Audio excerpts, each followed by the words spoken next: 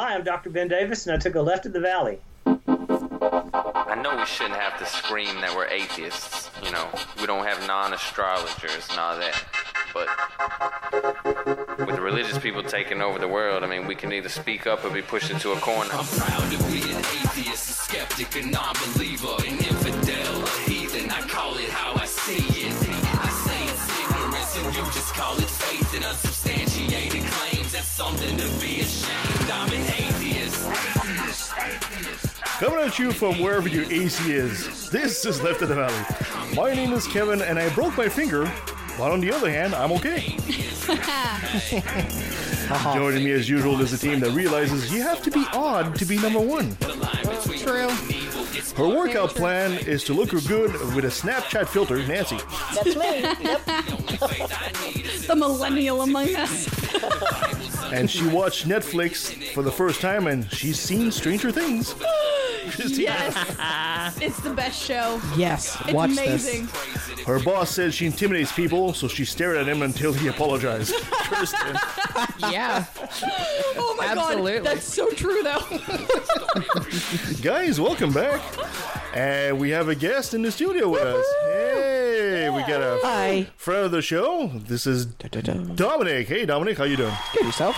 Good, good. He's welcome. not welcome. even a millennial. I know, he's a youngin'. A whippersnapper. He's a Padawan. I know, it's great. He's too old to be Padawan, excuse me? What do you know? You're a Sith anyway. Dominic, would you be so kind to maybe introduce yourself a bit so briefly? Well, You're Dominic, you're How do I- 13. oh, come on. Well, you know, start with, Don't go that way, Kevin. Don't go that way. start with the basic. Well, as Kevin introduced me, I'm Dominic. I'm 13 years old. No, And you come from a Catholic background. He comes from an Italian family. yes. And right now you're beginning to explore your journey throughout apostasy. That'd be correct? Sure, let's go. Sure. I don't even know anymore. We're here to corrupt him. Yeah, I was just going to say a major corruption in process. I have a resume in corruption, trust me. You Perfect. And today we'll be talking to Anthony Magnabosco about street epistemology. It's going to be a great show. Yes. Yeah. But first, let's do our usual chit-chat. Okay, well, I got a couple of good news. Remember Bernard Lamborin that we interviewed a couple weeks ago? Yeah. And his book, The Covenant? Yes. Well, I got in touch with our old friend Arn Raw.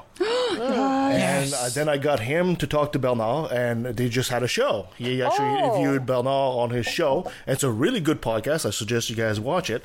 And great. Yeah. Awesome. I mean, that seems like the perfect pairing, of minds to just discuss that. Now I'm trying to pair him now with Robert M. Price, but Robert's a bit. Oh, Robert would be great. Yes, too. he's a bit harder to get a hold of, right? Yeah. Yeah. Yeah. But so far, let's go for Bernard. He did a great show. He did a great podcast with Arn Raw, and I really suggest you go on his channel and look it up. It was very entertaining. It was very insightful, and he went into much deeper than he did with us. So it's really good. We probably had more time as well. Yeah, No, I and would then- imagine it would because the research was so good. Yeah. He really went into depth, and Aaron is a stickler for factual information and well-researched topics. So I'm going to listen to that one. Yeah, for absolutely. Sure. And then of course he sent us a tweet to thank us. See if I can find it really quick here. Somebody thanked us? Yeah, you did. Yeah, he said, there you go. He says, wow, just finished recording an episode of Raw Man with Arn Raw. I was intimidated by such a public figure, but found myself in the presence of the most generous, knowledgeable, and kind person. Which about Arn is about it's quite true. He says, what a treat. Thank you, Kevin, and the LATV podcast for facilitating this. Oh, can we possibly put the link to that on our show so that our The tweet? listeners can do that? No, to the video. To the video? Yeah, sure. Yeah. Sure, why not? Oh, great. We'll put that. Great. You bet. Because I want to go watch it. Now I want to. And in other news, last week we had Dr. Ben Davis. We did. Oh my gosh, Great guest. so amazing. Yes. Ben Davis we're having a lot of fun with Ben, and Ben is also a good friend of our friend Robert Stanley. And Ben confided to me this week, he said, I've had so much fun doing the podcast with you guys and with Robert that now Ben Davis decided to do his own podcast. Yes! Oh. Yes. He will actually do scientific experiments Oh my gosh, on the I'm so podcast excited. and blow up stuff. Oh, good. So There's explosions. There's probably going to be explosions involved. He actually got said I just bought $2,000 worth of scientific equipment. His wife's not happy at him. So now we've got Ask Dr. Ben, Watch Dr. Ben, and Listen to Dr. Ben. Another notch on our corruption belt. Yeah. So as soon as that starts going up in the air, we'll actually let our listeners know, so you I'm can follow so Dr. Ben excited. Davis. So excited. It's so interesting to follow our guests on other shows and other things that they do, because we have such a wide range of people on our show, and they're all fascinating and they all bring something to us, and it's so good for our audience to be able to think of us as a podcast family and just to join in any of the conversations that that start here or are part of podcasts that end up here. It's great. I'm just glad that we have a bit of an impact, that we can actually manage to get some of these people together, like Donog and Aaron Roy and stuff like that. Oh, yeah. I'm just glad that we can help in that sense. Exactly. So we're not doing this for fame or anything like that. We're just doing it because We are so Canadian. Yes, we are. We really just want to talk to fun people. it's for our own gain. because we're so boring that we like to please give us something good. Okay, so now in the news. So did you guys hear that Sweden's crown jewels were actually stolen? Serious? Yes. Yeah. No. I know stuff about this. So this was at the Strängnäs Cathedral, which is 80 kilometers west of Stockholm. Two thieves actually smashed a case in the daylight and they escaped on bicycles. What? Oh my gosh. And apparently they got into a boat. Yes, and after that they went to the waterfront and got into a speedboat. They stole 2 crowns and a royal orb. The crown belonged to King Charles IX from 1604 to 1611, and his consort was Christina, and he stole those crowns. Not this Christina, another Christina. Hey, I'm Swedish. I actually am. So they're still at The large? more you know. They're still at large. The crowns are impossible to sell, obviously, but the authorities are apart. afraid that they might actually try to melt them Break them up. and break them up. So the question I have is, why the hell were these crown jewels in the cathedral of all places? Were they just like sitting there? And what was God doing? How come he wasn't oh my gosh, watching this? were they sitting on You like think- weighted pedestals that you could just like switch with a bag of sand? The double But it's Sweden. They're civilized. Yes, true enough. And I would imagine that they thought they're perfectly safe. And that was the first mistake they made. Well, but like, were there any measures protecting them? Well, they were in a case, in like a display case, and there probably was some security, but not enough to stop the guys from smashing it and do a smash and grab, essentially. I mean, if it's if there's security there, I don't understand why there's not armed police officers as well. Like Nancy said, it's Sweden. They're a bit more civilized. They don't feel they necessarily need to have an armed more guard. civilized. They don't necessarily feel they need an armed guard around every corner like the and United States. they may have had one of the what do you call it when people pass through screening? Yeah. They might have had a screening where people's weapons are taken from them or screened before they get there. That's just the beginning of a wonderful movie because they're on bikes. I know. Bicycle parties, basically. Of the whole story, I like the fact that Eco-friendly thieves. Eco-friendly. The thing is, in Sweden, getting on a bike, you'd blend in with everyone. That's right. It's like, Yeah. wait a minute, Everyone's on bikes. the thieves got into a car? Well, there's like 3 cars left in the country. It shouldn't be too hard to find. Well, and speaking of, the fact that they're afraid they're going to break them up, it's also possible that they're going to some collector and they're going to stay there and be, in somebody's vault. Some personal collection Yeah, somewhere, some personal collection. They'll never Well, I find kind of it. hope so. It's that way because I would really hate to see that, even though I have no tie to Sweden whatsoever, but to see something like that melted, and I don't know, it's a piece of history nonetheless. Yeah, it's exactly. an artifact. Okay, To be continued. to be continued. To be continued. Moving on. Did you guys hear that the company Apple, their stock actually hit $1 trillion? Yes, I heard about this. Wow. It's pretty amazing for a company that is named after fruit. Yeah. So now their stock Also, that makes horrible products. Hey. In your opinion. So now their stock is I love apparently their iPods, worth though. around $207.39 a share, which of course gave them a market capitalization of $1.002 trillion. The first company in the history of mankind to do so. And Wow. I That's checked impressive. the left of the Valley stock, and we're at negative 5,000. We don't have That's a good stock. chunk of change. Chunk of change. The fact that stocks got brought into this is hilarious. I wonder where they get most of their money from. Because I know it's Buying not, and selling. Well, because I know it's not from like their phone sales, because they're like the third in like electronic sales. Yeah, but the computer. Buy low, sell Yeah. high. Yeah. Pope Frank declared that the death penalty is always inadmissible now because it attacks human dignity. Good. This is interesting because you know the Catholic Church has a history of not necessarily being against the death penalty. Really? He said that quoting the new dictate did not contradict the older one, but was an quote evolution of it. Good. At least he's getting workarounds. In the past, the Catholic Church was okay with the death penalty because they used the death penalty was a protection for the common good. But now Pope Frank says, no, there is no reason now for the Is death it penalty Frank whatsoever. or Francis? It's Francis, but we call him Pope I Frank. thought you were going to say because now there is no really there is no confused. longer common good. I don't know I was Pope waiting- Frank. I was waiting What for is that one. this?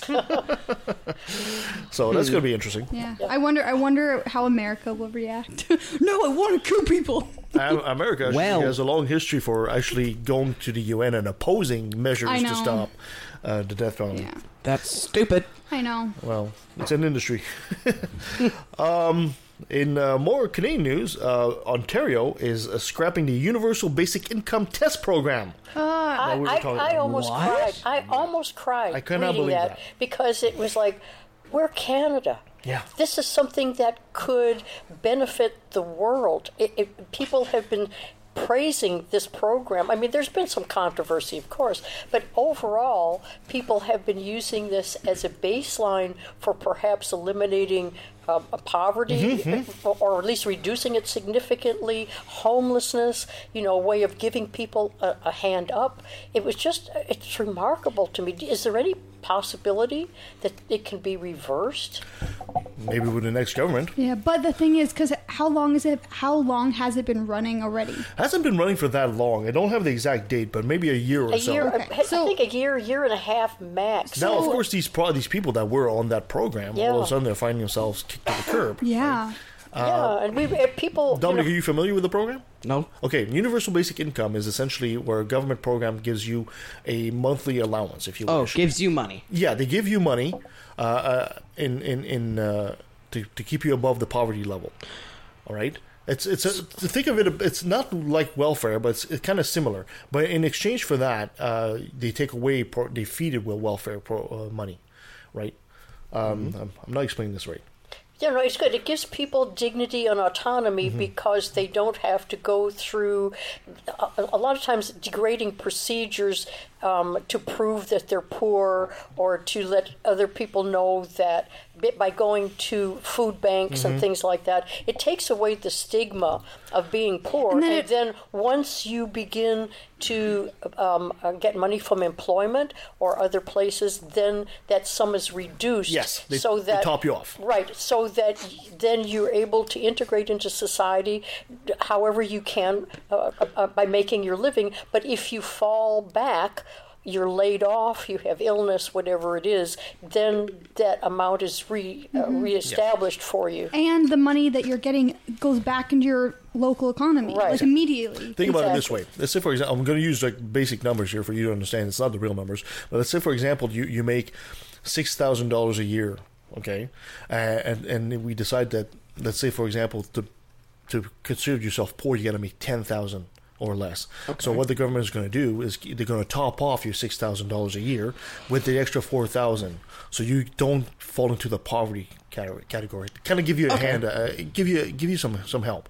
So trying to eliminate the poverty Altogether, and, yeah. Yeah, okay. It's called Universal Basic Income, and there was a program in Ontario. There's also one in PEI, if I remember correctly. They're So trying why to do you that. cancel this? Well, the new government that came in decides to rule by ideology, and the worst part about this is this program was so new that they don't really have any data at this point. Exactly. This was the To data see collection. if it was working or not. They could have at least waited till that was done and then say, no, it's not, we don't like it. Because the thing is, by running this program, you might find out that this doesn't work.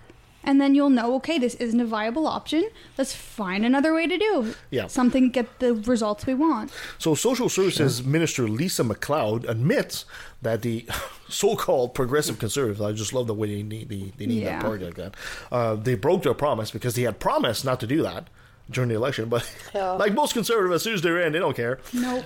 And the tables turned now really quick. 4,000 people that were low-income subjects that were actually part of the program are essentially kicked to the curb.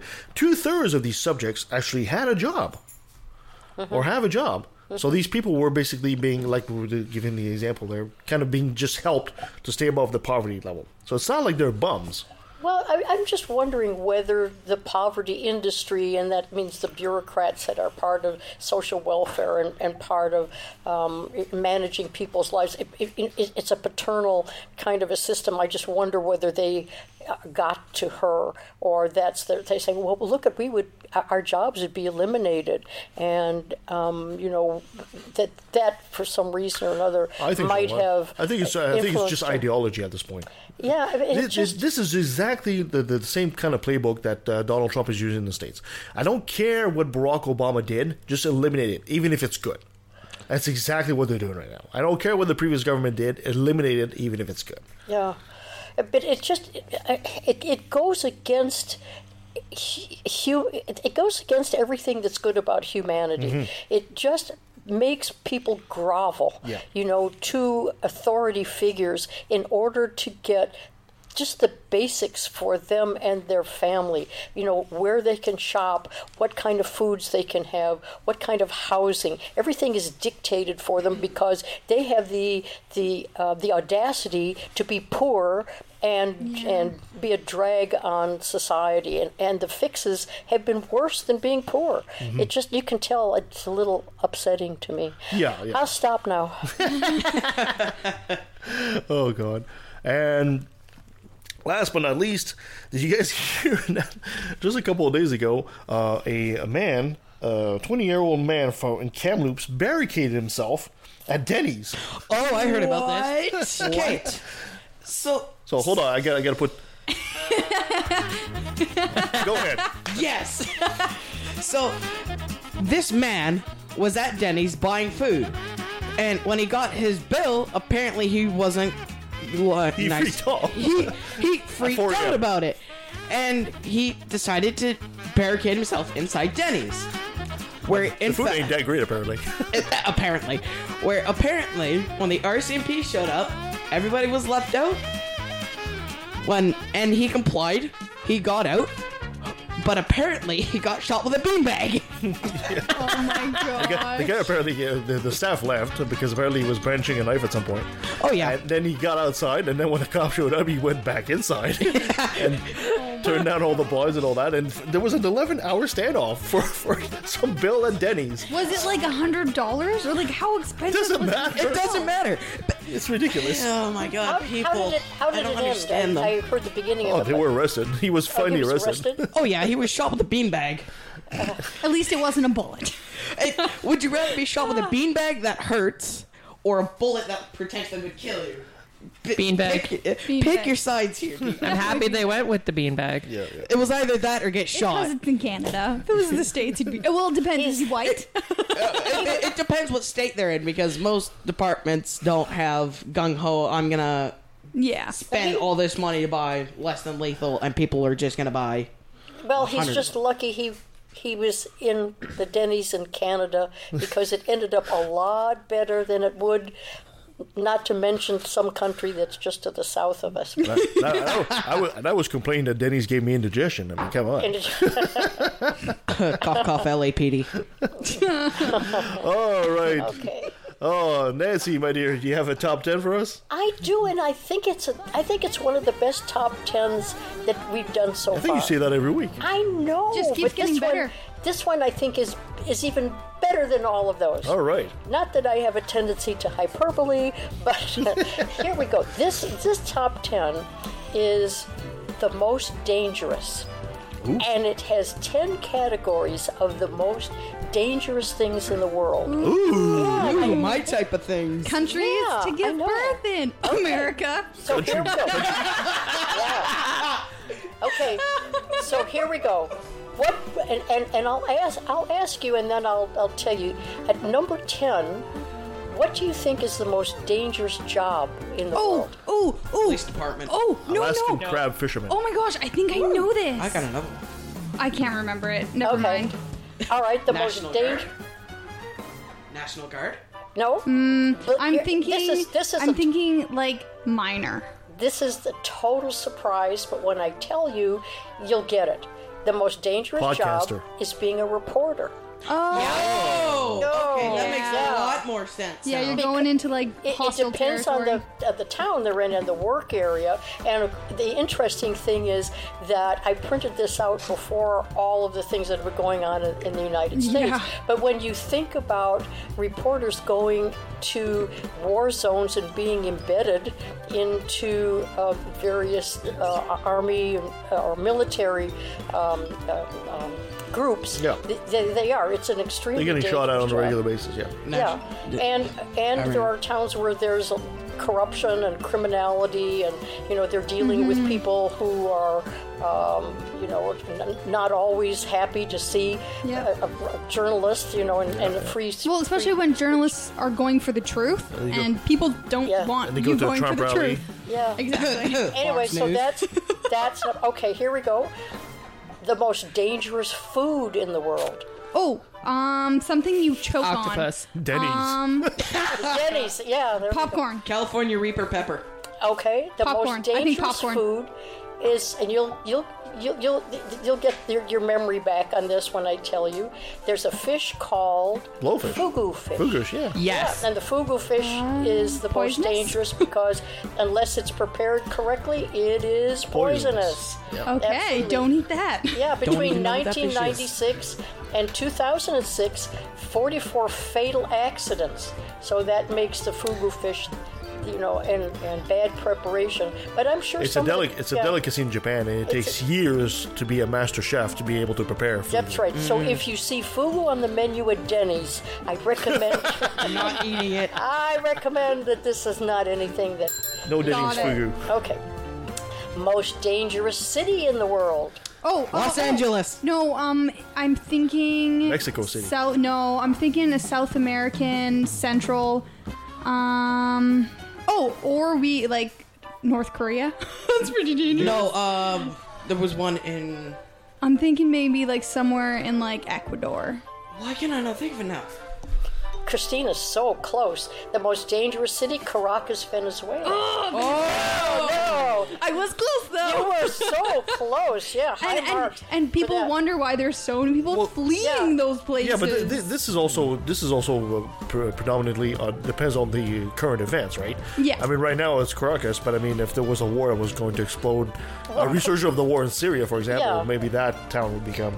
But the interest, I mean, the horrible statistics is that Caracas has a rate of a little over 134,000 homicides per every 100,000 residents. Whoa. What? Whoa. So they're killing off people. 134. How do they have a population?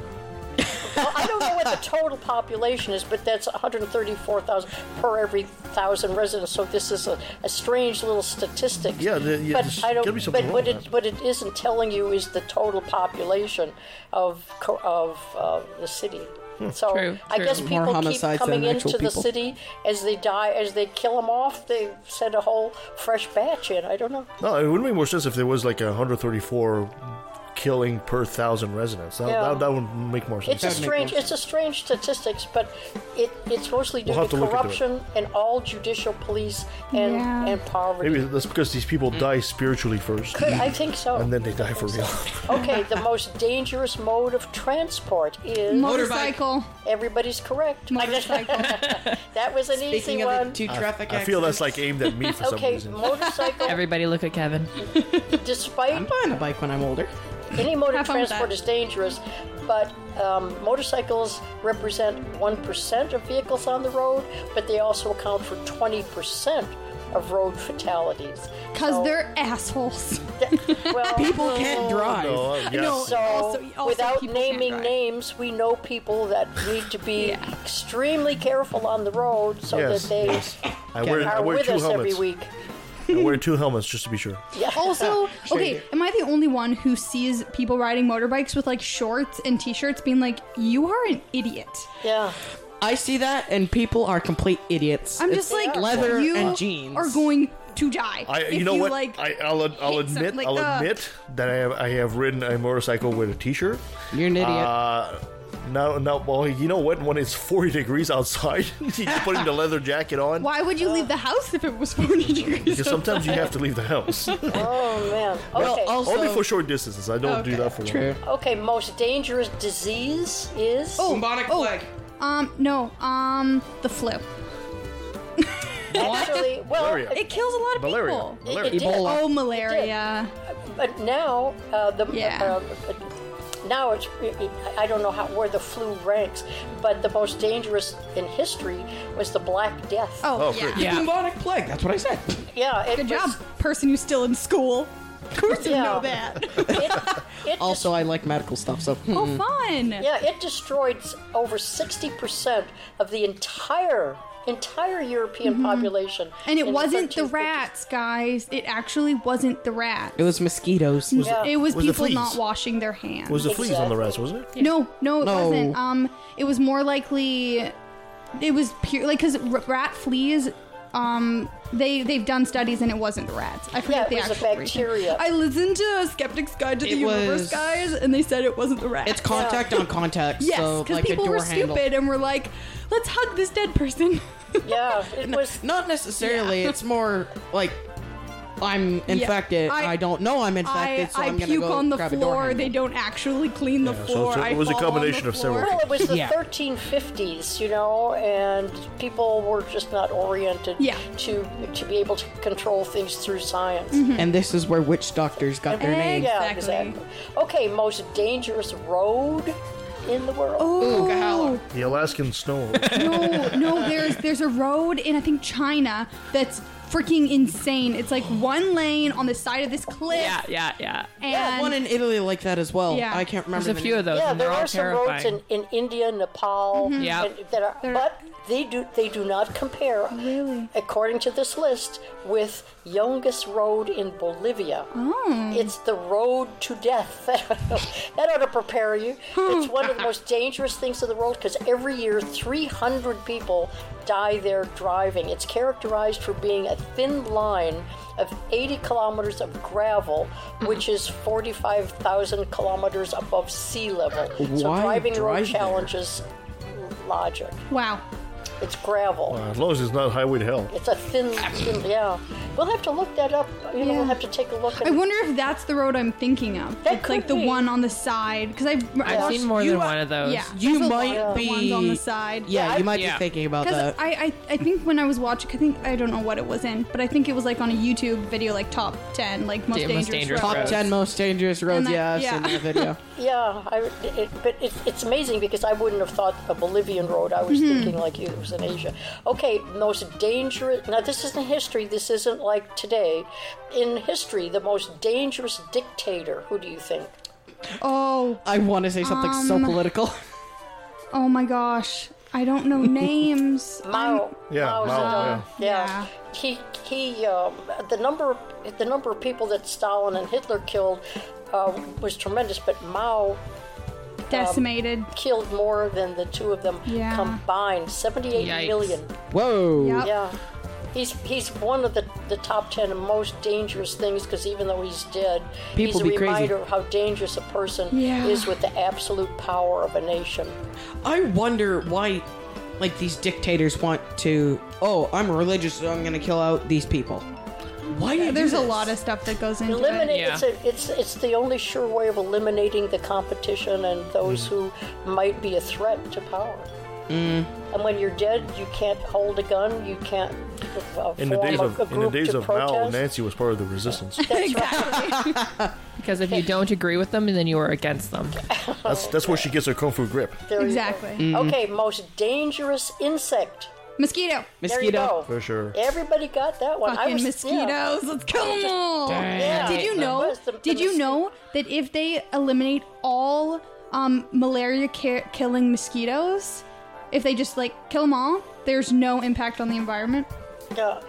I find mosquitoes are just tiny little bugs that want to go kill everything. Well, they wouldn't kill. It's just like there's only certain breeds of mosquitoes that can carry malaria. So if you kill off the malaria carrying ones, the other breeds or other species that like don't carry it will thrive more, and then anything that ate the mosquitoes carrying malaria will be fine. They have the capacity of injecting all kinds of nasty pathogens. To me, it's pretty clear that the mosquito represents the reason why there is no God. Because, frankly, there's no purpose to that bug. There really isn't. The amazing thing is that mosquitoes cause the death of about 725,000 people every year. That's insane. So that's let's kill them all, guys. Well, it depends where. If you go if you go to Winnipeg, they're called skeeters. Winterpeg. And they're skeeters. They're huge. If you leave your 5-year-old kid alone, they'll just fly off with it. Doesn't stand a chance. Damn skeeters. Okay, this is a fun one. What do you think is the most dangerous social media? Facebook. No, Instagram. Oh, MySpace. Okay, like what is like the criteria? Like, what's the criteria they're basing this off of? Well, it's part. I think that really is a little misleading. Yeah, because the answer is a part of social media. It's the selfie. Oh, okay. And nobody would ever guess that. Because I was thinking, like, social media site, but, like, why is it the most... Oh, I know, because people try to take selfies in ridiculous places! Like, on the side of the Grand Canyon, and then they fall and die. Idiots. I'm telling you. Oh, my gosh, they're so stupid! Yeah. And then Or, like, hanging off their door, and then they, like, fall in their bathroom, and they fall and hit their head on, like, the toilet bowl. She had, like, an extra dose of caffeine. I've done that. I did. Well, she did because she had tea, and now she's having coffee. Yeah, She's like extra hyper this morning. We're going to have to muzzle her so other people have a chance. Well, it's just... So here's the deal. Only about 5 people each year die from shark attacks, but 12 have been caused by attempting to take a selfie. Now, overall, that's not a whole lot.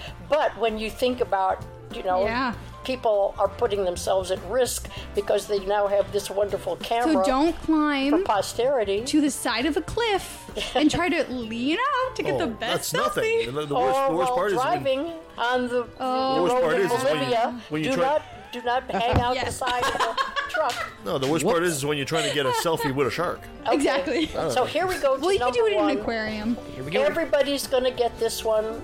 I'm probably giving it. Everybody's going to get this one. The most dangerous animal in the world is... Humans. There. Oh, I got it. There we go. I was thinking about like 5 other things, like there could be sharks, cobras, like something.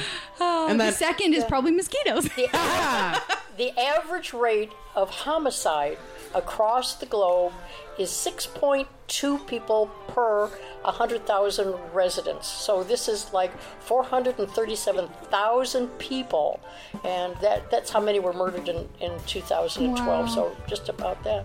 So we're killing each other off faster than nature can replace. Well, I mean, it's quite profitable. You're an assassin for hire. You've been doing this for a long time. Well, I've been in the business for a long time. At least you have a targeted purpose, you know. Yeah, but isn't that a really great top 10? I loved it. The most dangerous. I loved it. 10 out of 10, top 10. Yeah. Perfect. Yeah. Excellent. And if we had a prize, Christina would get the prize, and the rest of us would kill her off because we're all Run! as the most dangerous people. No, Christina, great. Congratulations, you did well. We all did well. It's just because I interrupt everyone, so they don't have a chance to get in. That's great. That really was fun. Try playing a trivia game with her. Oh, especially if it's Harry Potter trivia. We need to go on Harry Potter trivia then. I would beat you. Are you sure about this? Okay, well, moving on. Unequivocally, I would win. Tina, Gotta ring you guys back in. I will make Kevin turn off your mic. Then I'll use yours. It's time for another brilliant moment. Yes, it is. Brought to you by religion. Yes. All right. Now, if you remember, last month, Florida-based prophetess Kat Kerr boldly took authority over subtropical storm Alberto and Hawaii's Kilauea volcano. Yep. With dismal failure. Ordering them both in the name of Jesus to cease causing any damage. And it failed. It worked. It failed. So now,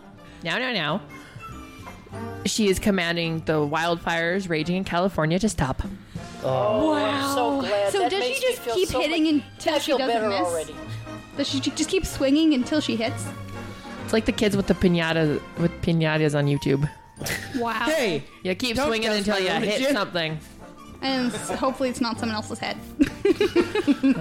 So We Swooshy take Lady's back at power over all of the power of the enemy controlling the fires in California, she declared in a video she posted on her Facebook page last week. We take power over all the power of the demonic that is controlling and ruling in the situation. So she thinks demons are controlling the fires. And we command, as commanders, like Christ commanded the host, we take authority over the situation, and we command the host of heaven to go now to California right now and begin to put those fires out. I doesn't wonder. it make sense? I Satan? want that on a T-shirt. I like that one. I wonder if she realizes that, like, this is a what is it called? An act of God. Like, forest fires are considered acts of God. Yeah. To us Not sane people, acts maybe. She of doesn't Satan. realize. Well, Though maybe forest fires are the easiest to pass off as an act of Satan. True, because Satan is the leader of hell. Apparently. We take authority over the weather system, and we command a low-pressure system to come in right now to bring the rain, she continued. We command a low-pressure system to begin to form in the area of California where the fires are burning up God's property. And we say, no more in Jesus' name. We are stopping these fires today. So Is she actually going to California so that the full power of her presence will take over, or is she doing it long distance where it's going to take a while? I love the idea of, like, these little demons, like Calcifer style demons in the forest fires. Like, guys, did you hear? There's this lady. She, like, commanded us to stop. We have to just stop, guys. She said we have to stop. Except Calcifer would be like, no. I'm sorry, I'm still laughing at Nancy's joke. It's long distance, so it's going to take a while for the power to act. It's just probably how she's gonna look at this. Oh, well. Like, it works. It's like the dude a couple years ago who, like, he fasted or something, and then for like a month, and then like it does every year, the rains came, because every year they do, and he's like, see, God works. It's like, you're an idiot. We command the fires to begin to diminish, Kara added. It will literally begin to diminish. They will report on the news. The fires are diminishing. We don't understand. We don't know how this can happen. This is not normal. You know what? We are not normal people living on this earth. We are supernatural sons and daughters of God.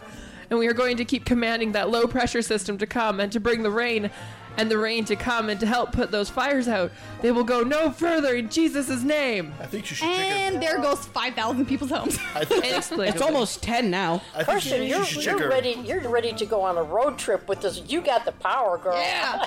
I think you should check her. Amen. She should check her. Amen. Amen, Kirsten.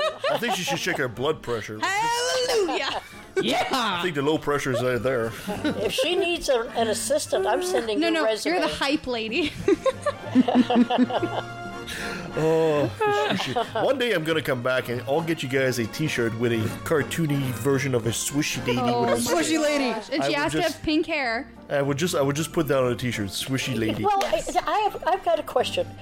Could atheist power be a contender? You know, to top the swishy lady. I mean, I don't know. Could We do have demon we've power. never really talked about atheist power. Yeah, we do have demon power, right? Yeah. Yeah. Well, Satan loves us, so why wouldn't he? Yeah. He apparently controls the world right now, so I guess we're in Well, charge. he's hanging out up here right now, apparently. Hey, I hey. mean, if we had That's not a atheist, good way to talk about Dominic. He's a kid. Come on. if we combined Are you atheist, sure about this, Kevin?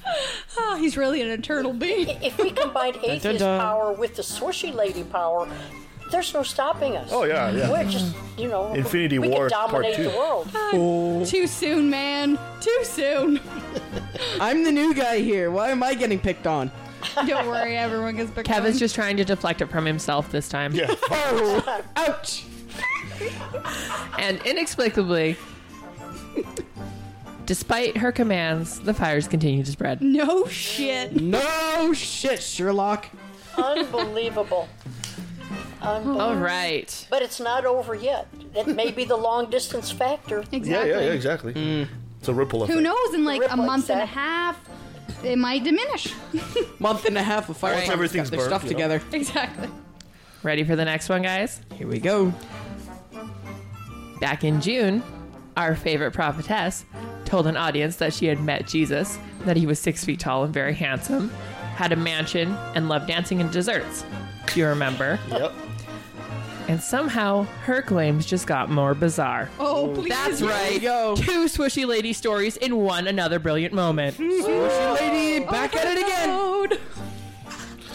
again. Over the weekend, Care spoke to the Elevation Rise Up conference in Tennessee, where she explained that God had An alpaca. has a pet unicorn. It's so much better.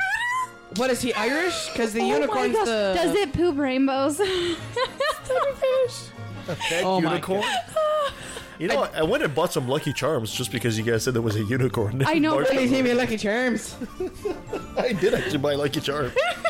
Are you serious? They have unicorns in them now.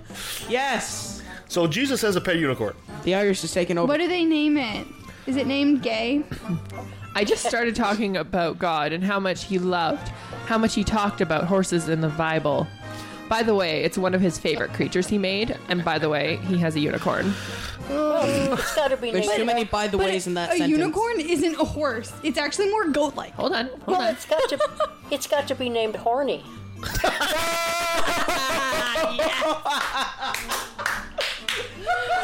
Oh my god. Come on.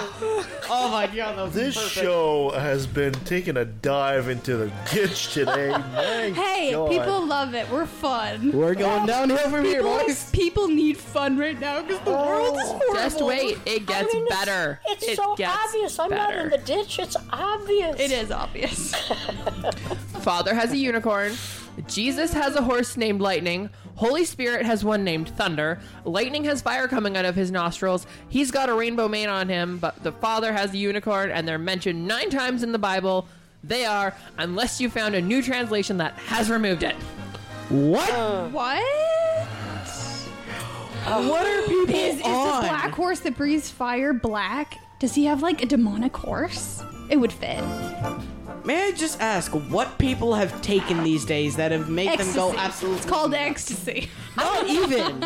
I don't know, but I'm going to start taking it because compared to Swishy Lady, we live In such a boring dull world. lives.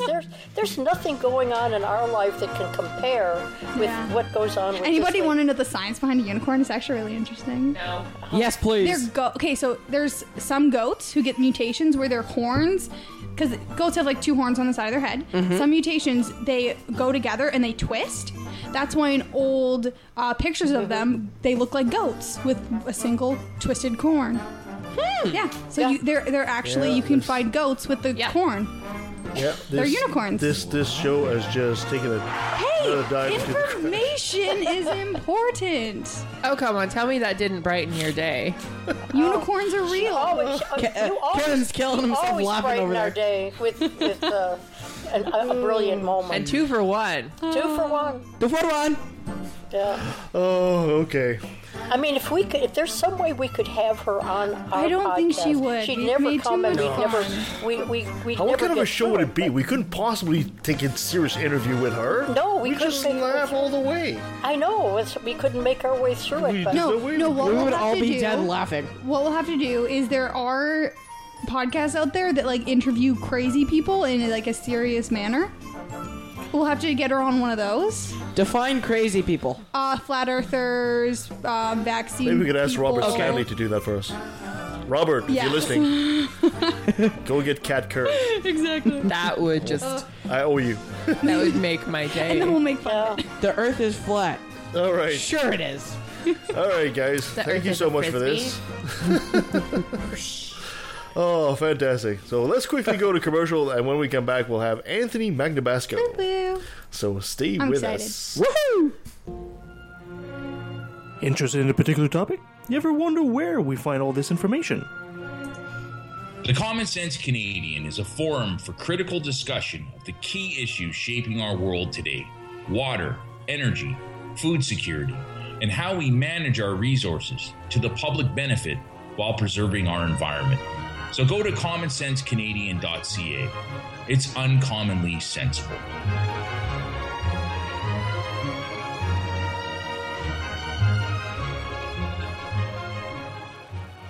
If your skepticism is socially conscious and doesn't take itself too seriously, you might like Life, the Universe, and Everything Else. Ray Comfort, his big stumper was literally, which came first, the chicken or the egg? A lot of the interviews took place in front of a building that said liberal arts. I'm guessing that they're not all science majors. Life, the Universe, and Everything Else. Available on iTunes, Stitcher, Google Play, and pretty much anywhere else. I don't know, Zune? Is that still a thing?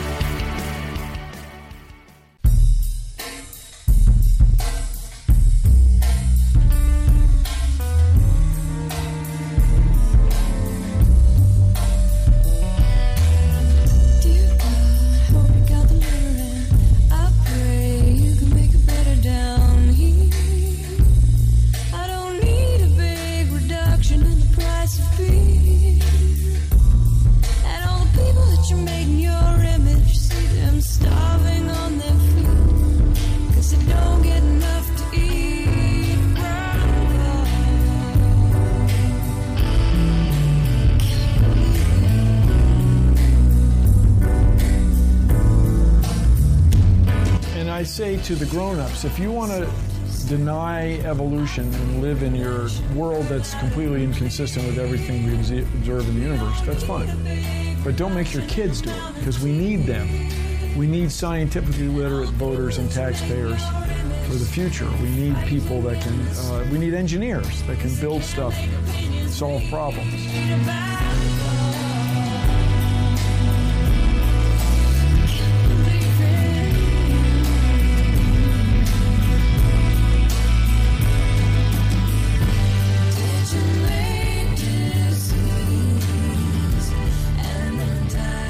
Well, joining us online is the apostle, the main apostle of street epistemology. His videos have been making a huge impact all over the place. He's a snappy dresser and a snazzy dancer. Anthony Magnabosco, thank you so much for joining us at Left of the Valley. It's really nice to be here, but those last two things are not true. I am neither a good dancer or a snazzy dresser. Oh, I don't know. I've seen you dance, man. Oh, gosh. Though, as we have to amend a few times, we are white, so we're not always the best judge of dancing.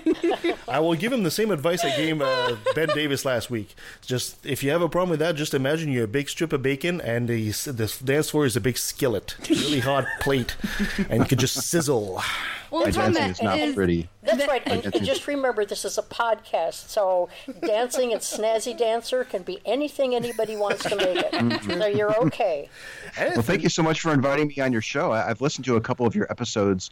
I think you had Peter Boghossian on at least once. Oh, yeah. Peter's a good friend. Yeah, I do recall listening to that and being very, very excited about the discussion. And I really enjoyed the banter that you guys had as well. So I'm very pleased to be here. Thanks for having me. It's the one positive thing about our show, I think. It's the back and forth. Anthony, you're very popular down south in the United States. You might not be as well known north of the 49th. Maybe you'd be so kind to give us a good bio as to who Anthony Magnabosco is. Oh, thank you. Yeah, we need to change that. Well, let's see. Well, Anthony Magnabosco is basically a stay-at-home dad who has had horrible conversations with believers, arguing with them, presenting them with facts, ridiculing even, and then scratching my head afterwards wondering, well, why did that go wrong? But then I did discover the book by Peter Boghossian, A Manual for Creating Atheists, and I read it, and he talks about street epistemology and proposing this better way of having talks with people where you can really challenge what they're claiming is true in a way where they don't typically shut down, and they tend to enjoy the conversation too. So I read the book, I went out and started having talks, and I started recording them, putting them on YouTube. People started noticing, giving me feedback, and I've been trying to perfect the technique ever since. I'm going on, I think in December it'll be 6 years of me going out and having these kinds of talks. Whoa. Impressive. Yeah, your video series has a huge catalog of videos of people of all different walks of life, and I'm quite impressed how you always approach them in a very non-confrontational way. So maybe you'd be so kind to explain maybe briefly your techniques there. Well, sure. So just to be clear, when you are using Boghossian's method of street epistemology, you do not have to initiate talks on the street with a camera. That's what I do, but it doesn't mean that you have to do that. What I do is somewhat abnormal, I would say. Most people who are using street epistemology wait for somebody to make a claim, and then they just organically engage in conversation with them. I initiate a talk. I will stand out at a park or a university, and I have a little whiteboard and a timer and a little marker, and I just ask people, hey, do you have 5 minutes to chat about a deeply held belief? I like to encourage them to pick the topic. I like to keep the talks really short, so I'm not taking their time. These days, I even encourage people to question me after the fact if they want. So it tends to be a really good exploration of a person's belief without causing them to be too defensive. Nice. Anthony, is it okay to maybe say that in a way you might be a purveyor of doubt? I think that's a really good way of framing it, because when we engage in street epistemology, we are challenging the person's process that they use to arrive at their conclusion.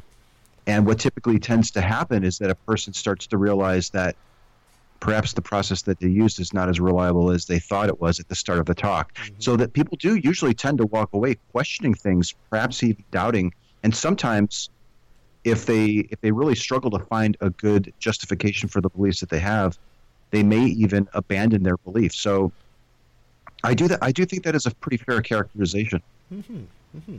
Okay, well, I'm going to leave the floor to Dominic, because he's been looking very forward to meeting you and asking you a few questions. Dominic, ask him a question, man. So, Anthony, is this a hobby for you? Or is this just something you do like every 2 days or something? I do call it a hobby, mainly because I'm not drawing any income from it. It's not the main focus of my life. My main job, I guess you could say, is being a stay-at-home dad, taking out the trash, watering the plants, doing the laundry, taking the kids to school, helping them with their homework, getting them to sports, taking a sick parent maybe to the hospital, that type of thing. So that's my primary focus. But if I see good weather and I have a little bit of time, I will try to grab my cameras and rush out and do a few talks. So I would love to go out every couple of days, but typically I would say a good 2 weeks might pass before I might see an opportunity to go out for 5 hours and have these chats. I do introduce myself as partaking in a hobby, although I don't know if that's the best descriptor of it. I'm kind of bordering on vocation at this point, because I am so in love with the process of having the chats. Now, you do most of your talks like that on a face-to-face with a person. Do you think these techniques that you are using from Peter Boghossian also work very well on social media, for example? You can certainly use street epistemology over social media. However, and I've done that, but it's more challenging. My preference would be to do a face-to-face chat, whether it's in person or over a video chat or something like that. Particularly if other people can observe the conversation. Like if it's on your Facebook wall and 400 other people can observe the conversation, more than likely people will jump in and try to derail it, intentionally or not. Yeah. So face-to-face, in my view, is far better. However, if you're interested in getting to do face-to-face talks, starting out on social media is a really great way of getting your feet wet. Also, I guess it keeps the conversation more civil. Face-to-face, people are less likely to call you an asshole. Yeah. Well, maybe not in my case, but I mean... normally. Just be speaking the truth in your case. The comments of Christina, not necessarily those of Left of the Valley, subsidiaries, employees, etc. Sorry. And lately you've been branching out and doing seminars. Is that something that you want to expand? Do you find that to be something that is a good I was going to say medium for you to be able to expand the use of street epistemology? I mean, hopefully you are. Hopefully you are going to expand it. So I'm a little biased in asking that question. Right. So I'll often upload examples of conversations that I've had with strangers on the street. In fact, I just uploaded one yesterday. And in addition to that, I've been going across the world, really, to give workshops and presentations. Sometimes people just want a presentation. Other times they want a little bit of a mix. Let's spend 15 minutes talking about what street epistemology is, and then let's spend the other half of the another 50 minutes, for example, doing some hands-on workshop training. Mm-hmm. So I've been experimenting with both. And the thing is, it's a little difficult to keep racing all over the place doing this. So I'm trying to get to the point now where if I give a talk or a workshop, I'm uploading those videos of me doing that so that other people can mimic it. I even make the materials available. And what's neat is seeing other people grab it, modify it a little bit, and then give a talk in some city that I just really would never have the time to go to and give the talk and conduct the workshop there. So that, I think, is probably a more efficient use of my time, is develop materials, modeling it so that people can see what's happening, but then give the materials to people so they can just take it and run with it. Mm-hmm. And do you get feedback from the workshop so that people will tell you, yes, we tried this, or questions come up so that you feel at some point, what you're doing needs to be modified, or do people feel that the instructions that they get are good to use as they are? Oh, that's a good question. So when I first started doing workshops, I think I conducted 10 of them before I even made any of my materials online. So I was getting feedback post-workshop right then and there before I'd even fly back and then incorporate it into the next one. So the materials that are online now have been pretty heavy-duty tested, I suppose. Recently, I gathered a group of 20 or so people from all over the world who expressed an interest in doing a workshop in their area, and I conducted 2 Google Hangouts with them where I explained how a workshop typically goes, and they were giving me feedback right then and there as far as what they thought of the materials. And then after they gave their workshops, they were sharing their feedback with the other group of people, including myself. So that, I think you're right, like that kind of feedback on improving the materials is really crucial to making sure that it's a valuable exercise for people. Excellent. I have one more question for you here. Could you use street epistemology in a classroom discussion? Was the question, could I? Yeah. Or yes. The question was, could you use street epistemology in a classroom discussion, in a classroom setting? Oh, absolutely. Yes. In fact, somebody was live streaming from Facebook, I think, once, where a professor was giving a talk about something, how faith was rational, something like that. And he was broadcasting from a college university classroom, and he raised his hand and asked a great street epistemology question. And there were a couple of spider moments and I don't know. And I think I'm going to have to get back to you on that type of thing. And the other students observing that could benefit from that exchange, not to mention all the people who were watching it live. So absolutely, there's no reason why you can't put these types of questions into a classroom setting, or if you happen to find yourself in a taxi or something, the driver makes a claim.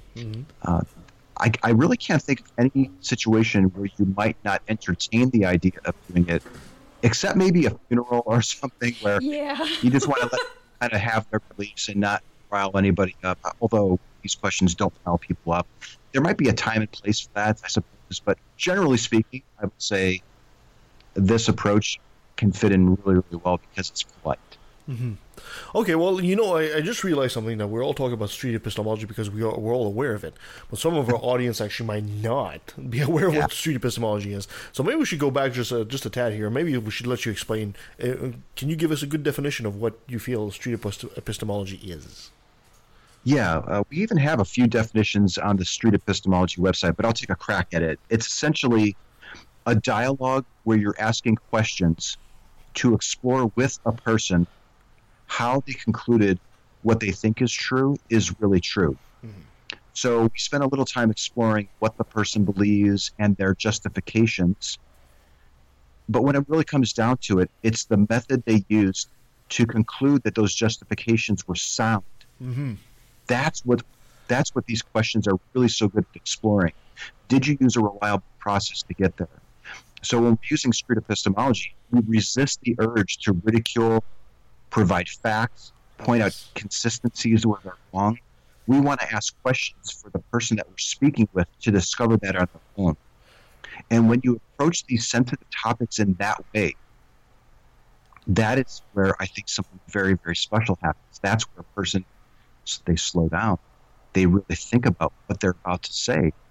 And they tend to back off on their certainty of their claims, which is really it's fascinating to watch a total stranger after a 10 or 15-minute chat event start to express some signs of doubt, some signs of question, some uneasiness with the position that they asserted at the start of the conversation that they were very sure is true.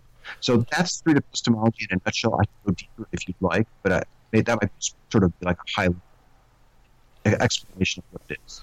Well, Anthony, can you give us an example playing both parts so that you can see how you initiate and what a typical response could be, and then how you drive that conversation forward? Yeah, I think we'll let Anthony do that. But I just want to highlight a point here, because I think a lot of us make that mistake when somebody comes in with a claim and says, "Oh, well, claim X," and we have a tendency to say, "No, you're wrong," because ABC.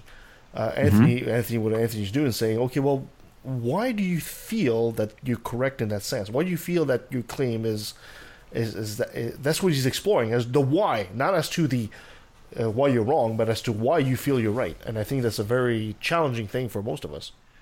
So, yes, most of that is spot on. We do want to ask questions to explore what they believe and why, and it's that how that's so important. The idea of saying, "Excuse me, sir, I have this detailed report that shows that you're mistaken." If you present people with that evidence, most people, especially if they're very tied and in love with their belief, their views that they hold, they will more than likely discount the evidence that you're giving to them. It will probably shut them down and cause them to be defensive. Mm-hmm. But when you go about it by asking questions and having them explain everything to you, that's where people tend to realize how little they actually know about the process they used to get there. Anthony, would you be so kind maybe to give us a scenario of a typical conversation you have with your people in the street there? So there are various ways that people can go about doing street epistemology. I prefer to go out on the street and initiate chats, ask a person to select a belief that they really think is true, helping them feel comfortable, because that's somewhat of a hurdle to overcome if you plan on recording it with a stranger. They don't know you. Why on earth would I want to share my deepest, darkest beliefs with some stranger who's recording me? So there's a little bit of a hurdle there at the start. But generally, once people settle down and they understand what's happening during these talks,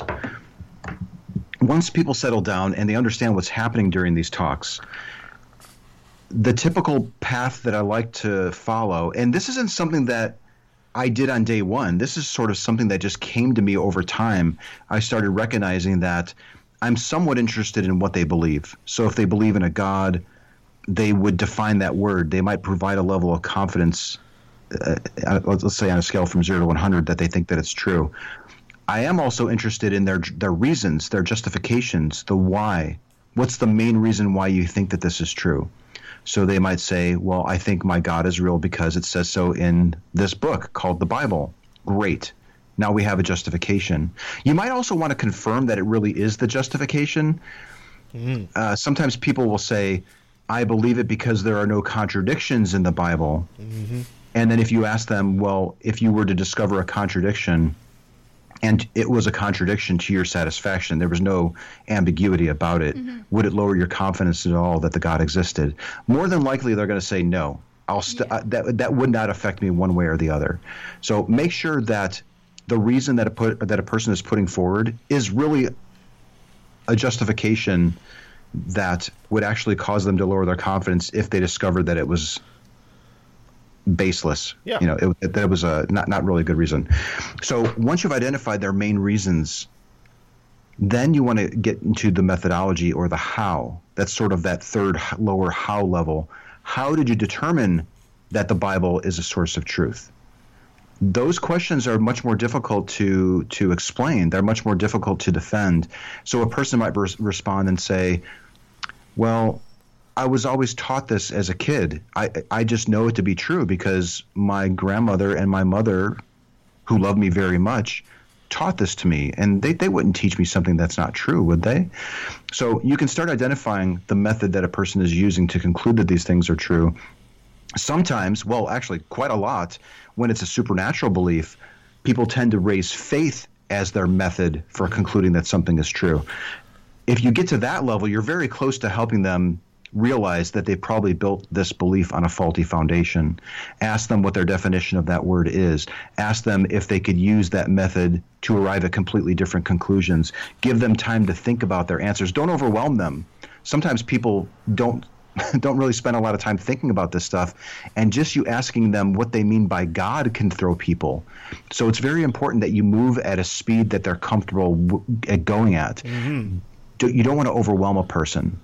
So that's sort of street epistemology in a nutshell with a God claim. So what do you do when you, because I'm sure many of us have fallen into that category when they say, I feel it. Well, what do you answer if somebody says, I feel it in my heart, I feel this, I feel God's love, or something like that? Yes, feelings come up quite a bit. Mm-hmm. So I wouldn't discount that they're feeling something. They more than likely are feeling something. The question is, are feelings a reliable way to come to believe that something is true?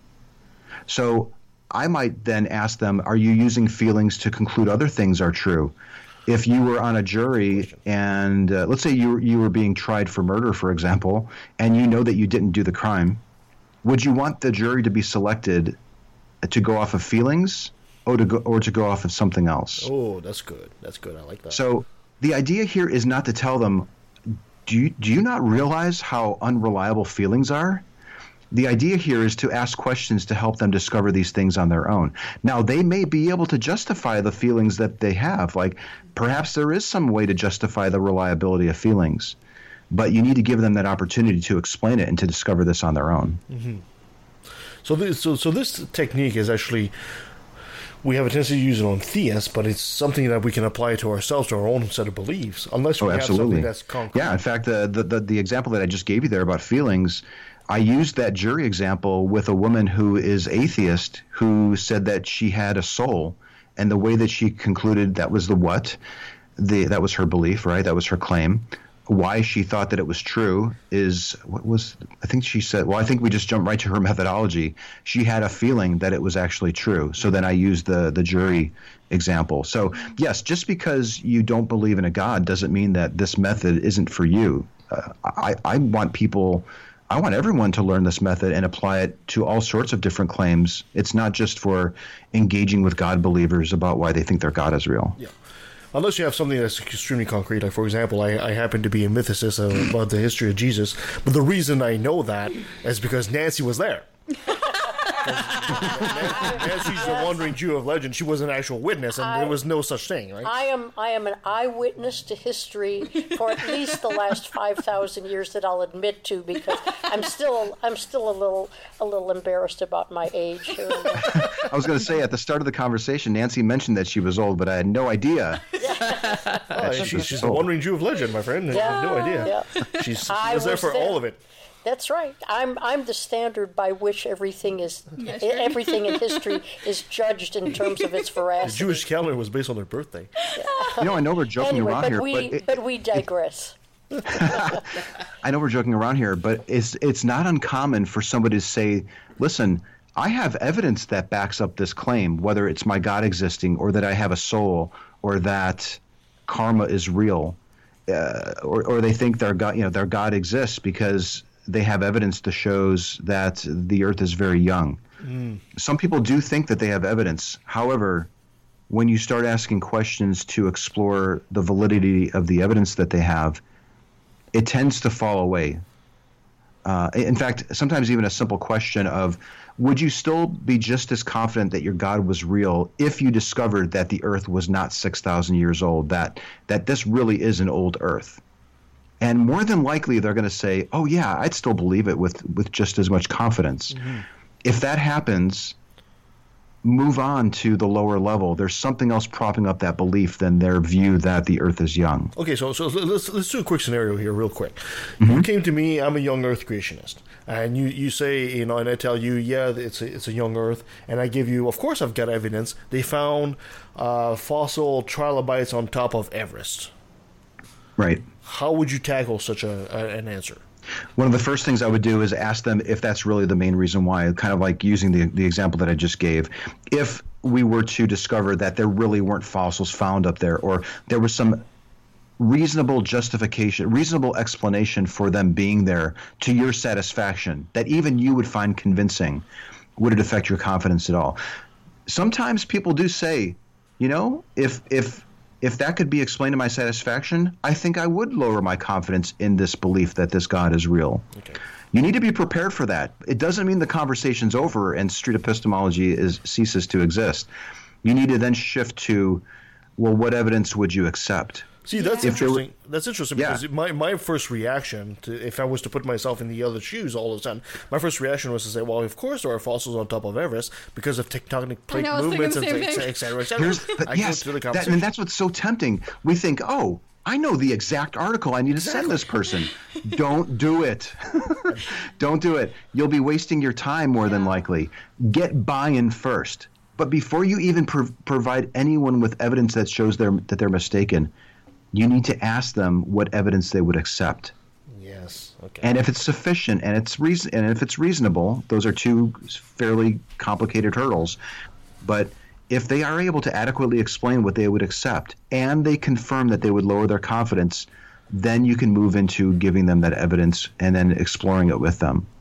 But what tends to happen is you don't usually get there, especially on these supernatural beliefs. Yeah.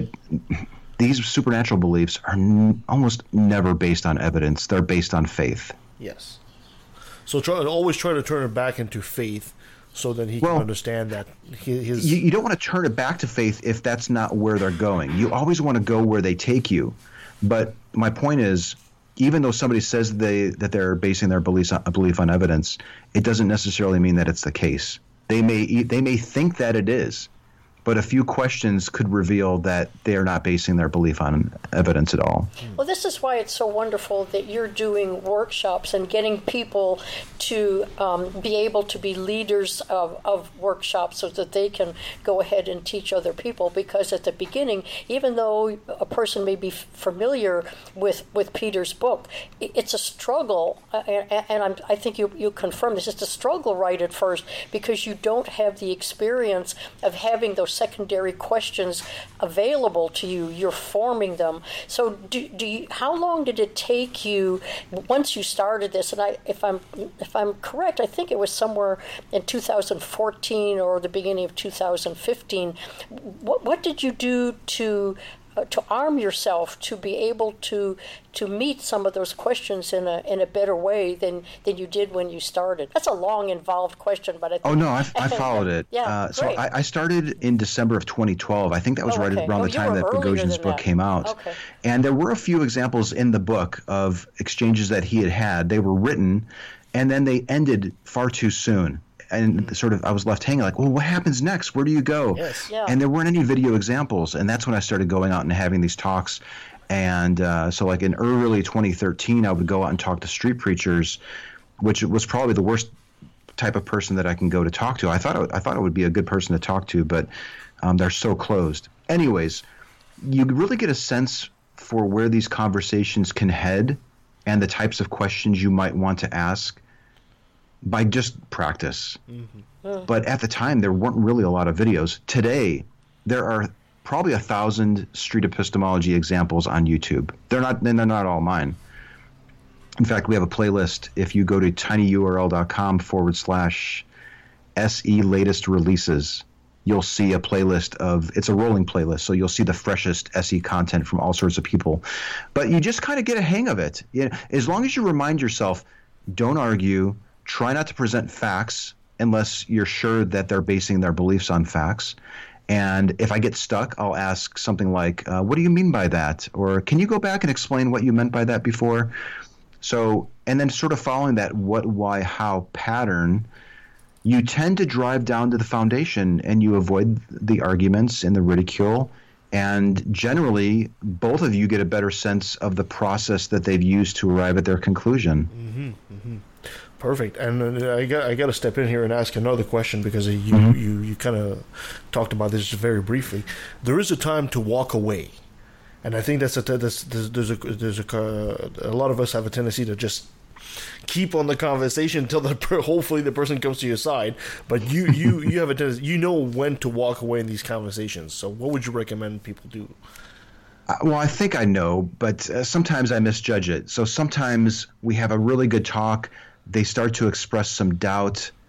There's some ceiling spider moments where they're looking up at the ceiling and they're contemplating, and there's these long pauses.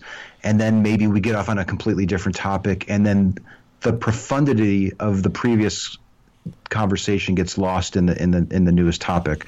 Yeah. So that's sometimes that happens. I try to end it on a powerful moment where they say, "Well, I guess when it comes down to it, I don't care," or, when it comes down to it, yeah, I guess I'm basing this on an unreliable process. I wish I had evidence, but I guess I don't. Yeah. Okay, thank you very much for your time. I try to end it on a high point so that they can think about it later and it resonates with them. Now, there are some times where it's obvious from the start, like this person isn't listening. They're in transmit mode. They're not in listen mode. They are maybe preaching, or they want to save my soul, or they're so wrapped up on my view that they're not even taking the time to focus on their own method.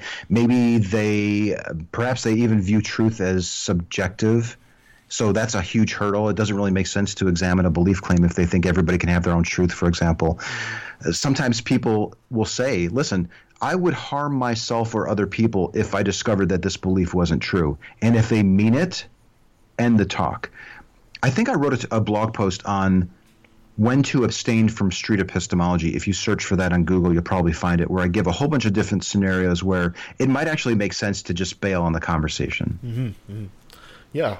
I can understand that, especially if the guy says, yeah, if I found out there was no God, I would start pillaging and killing and raping. You have to be careful with that one, because they might be serious, but also sometimes I think people say that because they've heard other people say it and they don't really mean it. No. And it might be a defensive mechanism to prevent their belief from being questioned. So sometimes you have to gingerly proceed, but be willing to back out if it seems like they're really serious about what they're saying. I personally think that most Christians and most theists are actually much closer to atheism than they realize. I think they're just going through the motion half the time, right? They never really gave it much thought, and they don't want to give it much thought. That's been my experience. I've met so many people of all ages, and it's really sad when I meet somebody who's in their 80s and they say, this is the first time somebody's questioned me why I think that this is true and how did I determine that this is true. And that's a sad thing. That really does sadden me that so few people slow down to think about the steps they use to arrive at their conclusions, which is what SE is all about. Yeah, exactly. But now you've been doing Peter Boghossian's techniques for a while now. So maybe it's time to think, have you put your spin on things? Do you think there are some things about Peter's technique that need to be improved? Or have some things you've improved yourself or come up with better results? Would you write a second version of the book if you could? Wow, that's a good question. So I do think that we've really, and this isn't just me going out and having talks, and most of the people who use SE are not filming their talks. We have a community on Facebook with almost 5,000 people who are practicing and learning this and sharing what works and what doesn't. So many of the things in the book, I think, I probably wouldn't recommend these days. Like, for example, I know Peter has some pretty strong views on what the word faith means. Yeah. It's either believing without evidence or pretending to know what you don't know. When I have a talk, I don't say, hey, do you believe in God? And they say, yes, it's all based on faith. And then I say, oh, here's the definitions of what you mean by that word. Let's proceed. No, we're very careful these days to ask a person what they mean by that definition. So and we want to accept their definition and not misrepresent it. So that might be just one example of probably several that I could mention or think about that I think we have come a very long way since the book. And I would imagine Peter would probably agree. Mm-hmm. Yeah, because I kind of get to put the image that, with Peter, it's a bit like Peter inventing a car. You took it out for a test drive. Now you can kind of know the bugs, the in and out, and saying, this transmission worked, but it's underpowered here. Right. Don't press that button. Don't press that button. That's the eject seat. So. Yeah, exactly. I think that's a good metaphor, and there are all sorts of people who are taking the plans that Boghossian developed and putting them into practice. And then what's really neat though is seeing the community kick the tires, so to speak, on the car and sharing what's working and what's not. And what's really neat, even Boghossian himself, I was tweeting him links to some of my early videos back in 2013, and he would give me advice like, hey, you need to slow down. You're going way too fast, or try to model the behavior that you want your interlocutor to display to you. Mm-hmm. So I was getting feedback from the man himself, as well as the community, and then also my own experience going out there. I'm somewhat optimistic that, in another 5 or 6 years, we may look back and just marvel at how far we've come with the methods since where we're at right now. So you think one day you'll go back to Peter Boghossian and say, a bit like a Darth Vader-esque, we meet again at last. The circle is now complete. When I left you, I was but the learner. Now I am the master. No, just kidding. Well, it's funny because Peter and I have really become friends. He asked me to help out with his app Atheos. Yes. I was one of the, I guess my title was content manager and helping to come up with a lot of the content that's in there. Not all of it, but helping out with that. I believe he's in the process of writing another book. You were sort of asking about like a street epistemology 2.0. I think he's writing that book based on what he's observing from all the conversations that people are having, and he's been kind enough to send me a few chapters to review. So I'm optimistic. Like I think he's really excited about where SE is going, and it seems like he's probably in the process of coming out with some sort of update, I would think. Well, I think he would probably be a wonderful person to collaborate with because he's so kind, he's so generous, and he's so open-minded, to other points of view. He wants to improve his way of thinking and to be around other people like you that are able to give so much input from your experience. I'm sure he values both your friendship and your methods that you've been using. So it's good that the two of you have become friends and collaborators. We think a lot of Peter here. Oh, yeah. We really, he's been nothing but kind. We enjoy his company a lot. Yeah, he is a very kind man. I've had the opportunity to hang out with him a couple of times, and he's allowed me to sleep in his home when I was passing through Portland and that type of thing, and he's become a good close friend. Yeah, he's great. So, Anthony, in conclusion there, for somebody like Dominic here, who's a young man and he's starting on his road to bigger, better things in life, what piece of advice would you give him? Oh man, just keep asking questions, and don't. I think young people might have a tendency to defer to authority simply because they're an authority or they're older. Mm-hmm. I think there's a way that you can go through life questioning people in a respectful way, and in the end, basically end up helping them. You can be helping yourself as well as helping them just by simply asking questions, not pointing out that you think that they're wrong, but simply asking, how did you determine that you're correct? And I think if you go through life with these tools, particularly these tools of street epistemology, I think you'll honestly have a leg up on many of your colleagues and peers, if you go through and just start asking questions and be open to believing what they believe. Even though the claim may be far-fetched and fantastical, it's conceivable that they did base that view on a solid justification and a solid foundation. So try not to be so skeptical that you become cynical. Yeah, I guess would be some of my additional advice for you. Yeah, I think what you're saying, too, is the less threatening you are, the more valuable information you get back. Yeah. And you're quite correct. Kids, after all, his age, they're taught most of their life, at their young life, to listen to their teacher and, be quiet, sit down and take the lesson in. So to be able to teach them to be respectful, but to challenge respectfully maybe some of the beliefs of other people is not a bad skill at all. The other thing, too, you have to be really careful of, Dominic, is it's great to ask questions and it's great to challenge people, but there's a fine line between becoming condescending. So just be careful that you're not rubbing people the wrong way by asking these questions, but that you are doing it with an air of sincerity and a willingness to change your mind if they're correct. Fantastic. Anthony, thank you so much for joining us today and helping us explain all this to our audience.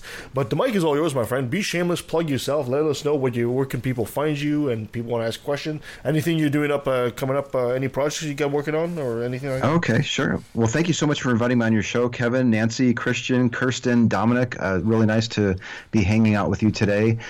Oh, I've got so many irons in the fire. It's incredible. I'm writing a toolkit to help American atheists have so that they can post some literature on their website to have better, more effective conversations. I'm planning a blog post to address some common criticisms that we see over and over and over again, even though we keep explaining that these really aren't problems. And we see a lot of apologists who are worried about this method, so I'm planning to write a blog post on that. What else are we doing? We've just got so many things going on. I've actually kind of limited my travel just so I can focus on some of these other projects that are coming up. Bogosian is writing the book, like I mentioned. I've been proofreading some of the things that he's got going on, and I really just want to keep getting out there and having more talks. What I really hope to keep doing is encouraging other people to go out and create content. Yes, you don't have to initiate these talks with a camera, but if you are interested in doing that, we have a vibrant community of content SE content creators who are doing that. We'd love to have you come out and put your own unique spin on it and help us develop this method. You can find me. I'm very active on Twitter at Magnabosco. My YouTube channel is Magnabosco210, as well as a public Facebook page, Magnabosco210. And I just launched an Instagram channel, I guess you call it, an Instagram with the same handle, Magnabosco210. I'm very accessible. I'd love to hear your questions, your comments, your criticisms. And thank you so much for giving me the chance to talk about it. Fantastic. Anthony, before I let you go, I got to have you say, hi, I'm Anthony Magnabosco, and I took a left to the valley. Hi, I'm Anthony Magnabosco, and I took a left at the valley. You sure you didn't get lost at the valley?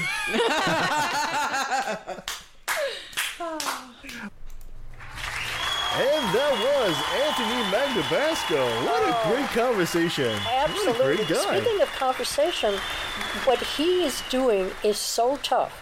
Because when you're talking with another person about things like faith, and you're trying to get them to change their mind, to keep your views out of it and listen and just ask questions takes enormous skill and experience. Yes. To be able to have the conversation go on a pathway that doesn't become confrontational, and you get the information that person needs in order to change. I will say that the stuff Anthony does, and I will call him an unsung hero. Yeah. Because, the fact that he's actually going out there and talking to middle America, normal people, and he's not badgering them. A guy like Richard Dawkins is well known, but as soon as Richard Dawkins says something, although he's quite right and everything, theists will put their shields up. Anthony is disarming these people one at a time. Yeah. And I think he's doing a great, great job. And he might turn out to have more impact doing what he's doing than a big guy or big name like Richard Dawkins. Yeah, I really respect him. He's such a nurturing person, and he's so willing to share. And he's so willing to share. I just want to buy him a beer right now. Yeah. Anthony, let's go for a beer. There you go. Yeah. Oh, that was fantastic. Great. It was. Thanks, guys. I appreciate that. Yeah, excellent guest. Yeah, I'm too likely to just call people idiots. You know what? I'm working on it, and I must admit, sometimes when I'm on Facebook, something like that, I right away jump into you're such a no, but I actually a while ago was talking to my mom about younger evolution, and I actually called her an idiot. It's easy to ask. It's easy to ask the first question, but to have that second question ready. The way he did with the jury question, that's where my falter. And this is your homework now. Now you need to go back to your mom and ask her the how and the why. Yeah. Perfect. Thank you so much, guys, for joining us on the show, and thank you for listening. And thank you, Dominic, for joining us. Absolutely. Hope we get to see you again. Yeah. Come back, Dominic. We'll make anytime. him come back. You can join us at, you can follow us at leftatvalley.com. You can follow us on Facebook, on Twitter at LATV Podcast. Send us an email at leftatvalley@outlook.com. give us a 5-star review wherever you find us. It really helps us, and it helps people find the show. All right, coming up. What do we got coming up here? We'll be talking to Michael Sparks, Michael Sparks, about politics. That's going to be an interesting show. I want to be here. Somewhere in there, we have a conversation with Eli Bosnick, and we also have a conversation with Stephen Woodward of Rationality Rules. And at the end of the month, we'll be talking to Godless Cranium, and we'll also be talking to another YouTuber, Godless Engineer. We're just doing all the YouTubers. And we're doing a whole bunch of people. Sure, we're busy. We're always busy. Taking down one by one. I'm always busy. It's almost a full-time job just doing this stuff. Like I have more time. That's part of the week, though, isn't it, Kevin? It is. It is absolutely the best part of our week. It truly makes my weekend is this little show. It does. And you know what? With all the stuff and all the people we've interviewed, I wouldn't change it. No. My life would be completely different if this little show hadn't happened. Oh, my Anyway, enough about all this. Guys, go out there, enjoy the sun. Or if you don't like the sun, stay inside and watch Harry Potter. May I just say, if you don't have AC, I feel sorry for you. Yeah. Thank you. Fair enough. Until next time, guys. I'm proud to be an atheist, a skeptic, a non-believer, an infidel, a heathen.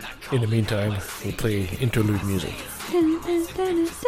Or we could just play. I don't know where you listen to interlude music. You always come up with some kind of 1970s sitcom, or you come up with some kind of game show jingle. I'm literally just creating my own music. This isn't something I've heard. You should play the Jeopardy music just out through this. Well, last time this is pretty much what she was doing. She was almost doing Jeopardy.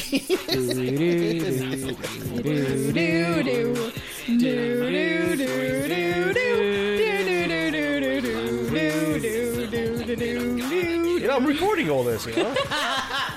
Of course. Of course. That's Okay, what's so funny. Jeopardy, I watched a lot as a kid. Anthony has decided to run away at this time. He's not even searching for that camera. He's just running away. So I'm going to stay with these crazies. Teaching them to respect them. Fuck that. The system is broke down, working backwards, and the only action or tactic I plan to practice now is to attack them. The parties of God's hands are bloodstained, millions of murders by believers, and they're all in God's name.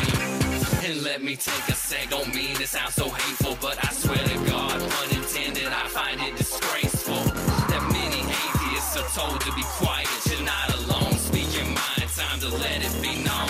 I'm proud to be an atheist, a skeptic, a non-believer, an infidel, a heathen, I call it how I see it. I say it's ignorance and you just call it faith in unsubstantiated claims. That's something to be ashamed. I'm an atheist. I'm an atheist.